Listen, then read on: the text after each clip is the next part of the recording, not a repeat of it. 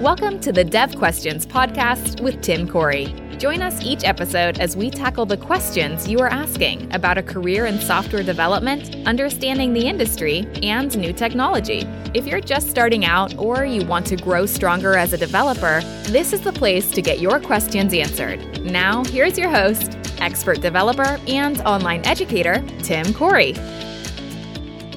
What is back-end development? I've heard about that term, but what does it really mean? And where's that line? Is there a clear dividing line between back-end and front-end? What does that even mean? So that's the question we're going to tackle in today's episode of Dev Questions. And it's one I've heard a lot.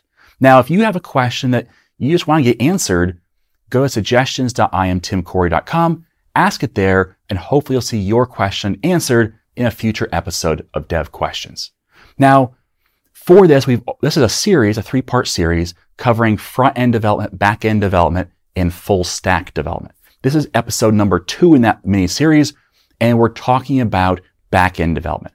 Now, if you have a question about front-end development, that's last week's Dev Question episode. We've also jumped into a C# series, like coding series, where you learn about how to build a front-end this past Monday, and we're going through and going to do the same thing next week. We'd learn how to build a back-end using C# on next Monday. We'll also have a challenge where we talk about, hey, here's a way to see if you're ready to do back-end development or what it might take and to see if you might like it. And we'll do that on Tuesday and we'll answer that challenge on Friday. So that's kind of the series we're in right now. We're talking about today, though, back-end development. So back-end development is support for the presentation layer. Now, there's a lot of stuff in there. There's a broad range of things you could do and even specialize inside of that. But that's generally what back-end development is. It's behind the curtain.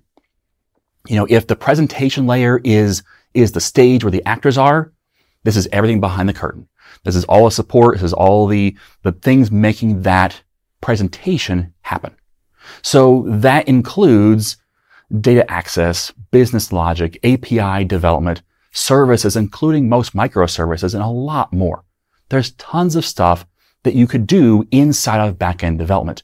And you could be a back-end developer who has a totally different job than a different back-end developer because it's so broad of a category. So let's talk about the languages you might need to know in order to be a back-end developer. And the good news is you pretty much need to know one language. Now, which one language? It's kind of up to you. There's lots of different options out there. For example, Java. That's a language you can learn for back-end development. C#. Now, obviously, this is a C# channel. We focus in on C# stuff, but C# is a great language for back-end development. So is PHP or Node. These are all options for being able to write back-end development code.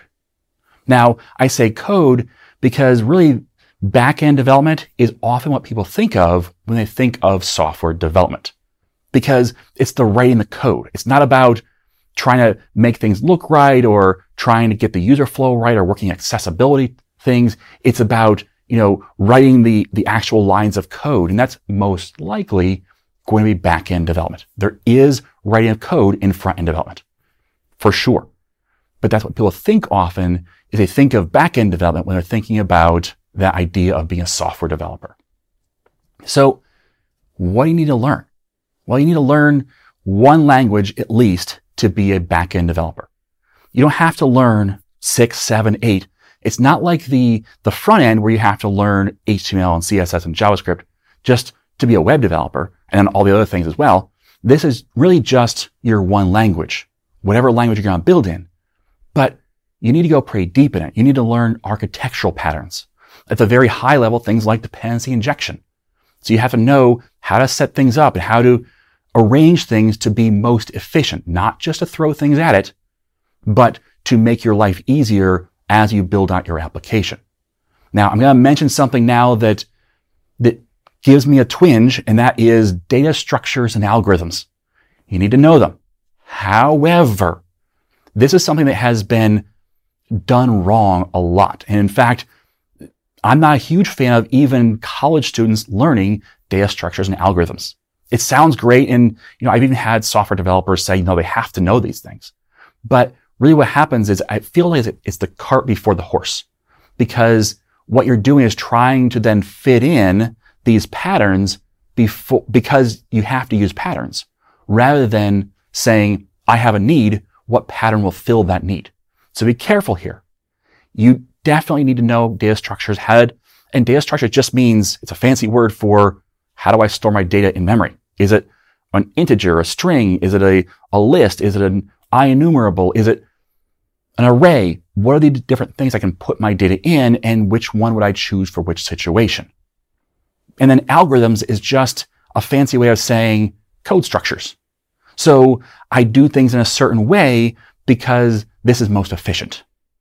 That's all those things are. Well, you need to make sure that what you're doing is making your code better and easier to maintain, not just implementing these things because you learn about them. So be careful there. But as a back-end developer, you need to know these things. You also should know about database design. And this, some people get a little uptight about this because they're like, well, I'm a software developer. I don't have time to learn about database design. Then you probably shouldn't touch the database. Okay? And you might say, well, I have tools for that. No. If you don't know about database design, you shouldn't use tools to touch the database, because those tools aren't perfect. They need someone who knows about design. So you need to know at least some about your database design, or you need to work on a team where you have a database designer. Okay. Then also you need to know about source control. Whether it's front end, back end, doesn't matter. You need to know source control. So those are things you have to learn. Essentially, you need to go really deep in one language. So we talked about the front end and said, hey, it's a wide set of things you have to learn. You still have to go deep, but it's a lot of, breadth here. With back-end development, it's not as much breadth, but you have to go a lot deeper. You have to really get in, know the language well, because that's what's going to set you apart. Now, what are the upsides and downsides of back-end development? Well, the upsides are there's lots of tutorials to get you started. And there's good job opportunities. These things both apply to back-end developers. In fact, with a Stack Overflow survey, we had a conversation with that a couple weeks ago. We talked about the fact that back-end developers, from that survey, now it's not everybody, but back-end developers from that survey get paid more than front-end developers. And there's more of them, and they have more opportunities. So be careful not to say, oh, well, because it's super popular for front-end, there's nothing for back-end. There's lots of stuff for back-end. Okay, so there is good job opportunities. Now, the downsides, you have to rely on others to display your data. So you still need to work in a team. So you're probably still building things that need somebody else to do something with. And another downside is you do need to learn that language deeply. You have to go really deep in order to make sure that you can compete in the marketplace. And finally, it can be hard to get just a back-end role. Now, I just said there's lots of opportunities for back-end developers, and there are. But oftentimes what happens is with any role, things sneak in. So you're a front-end developer. Cool. Can you talk to the database over here? You're a back-end developer. Great. Can you just write a little UI for us, a little web UI for us? Like that's what happens everywhere. That's why there's so many, there's a term for the people who become database administrators that didn't expect to be. Okay. It's called the accidental DBA. You kind of backed into it because you're like, oh, hey, you're smart. You've learned how to, use C# to talk to SQL. You must know all about SQL. Therefore, you're the DBA. Okay? It happens a lot. So it happens with any field, but you're going to find that when you want to be a back-end developer, you are going to have to know a little bit about front-end stuff because it will be helpful in your career. And it's going to happen. People are going to ask you to do something that's a little outside your normal expertise. So that's a back-end developer. It's different than the front-end developer. It has different requirements. It's more depth than it is breadth, but it does mean a much deeper depth in order to be a back-end developer. So you can start at a shallow level. Don't get me wrong. But as you grow and as you become a better back-end developer, that's when you become more competent and more able to get better paying jobs.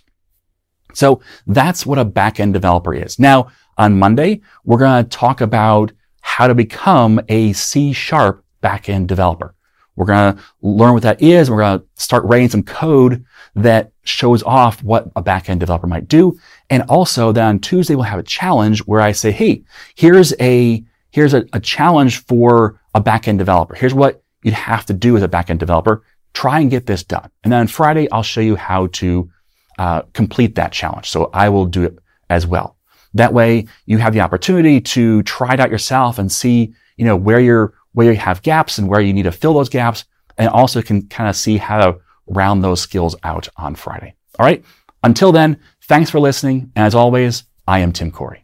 Thank you for joining us for this episode of Dev Questions. Tim is committed to making it easier for you to become a developer. If you would like to help make more content like this possible, please like, subscribe, rate, and share Dev Questions. You can also send your questions to questions@IamTimCorey.com. Until next time, remember, you are too smart and your time too valuable to waste it making all the mistakes Tim did. When you're ready to learn to think and code like a professional developer, head over to IamTimCorey.com and enroll in a course.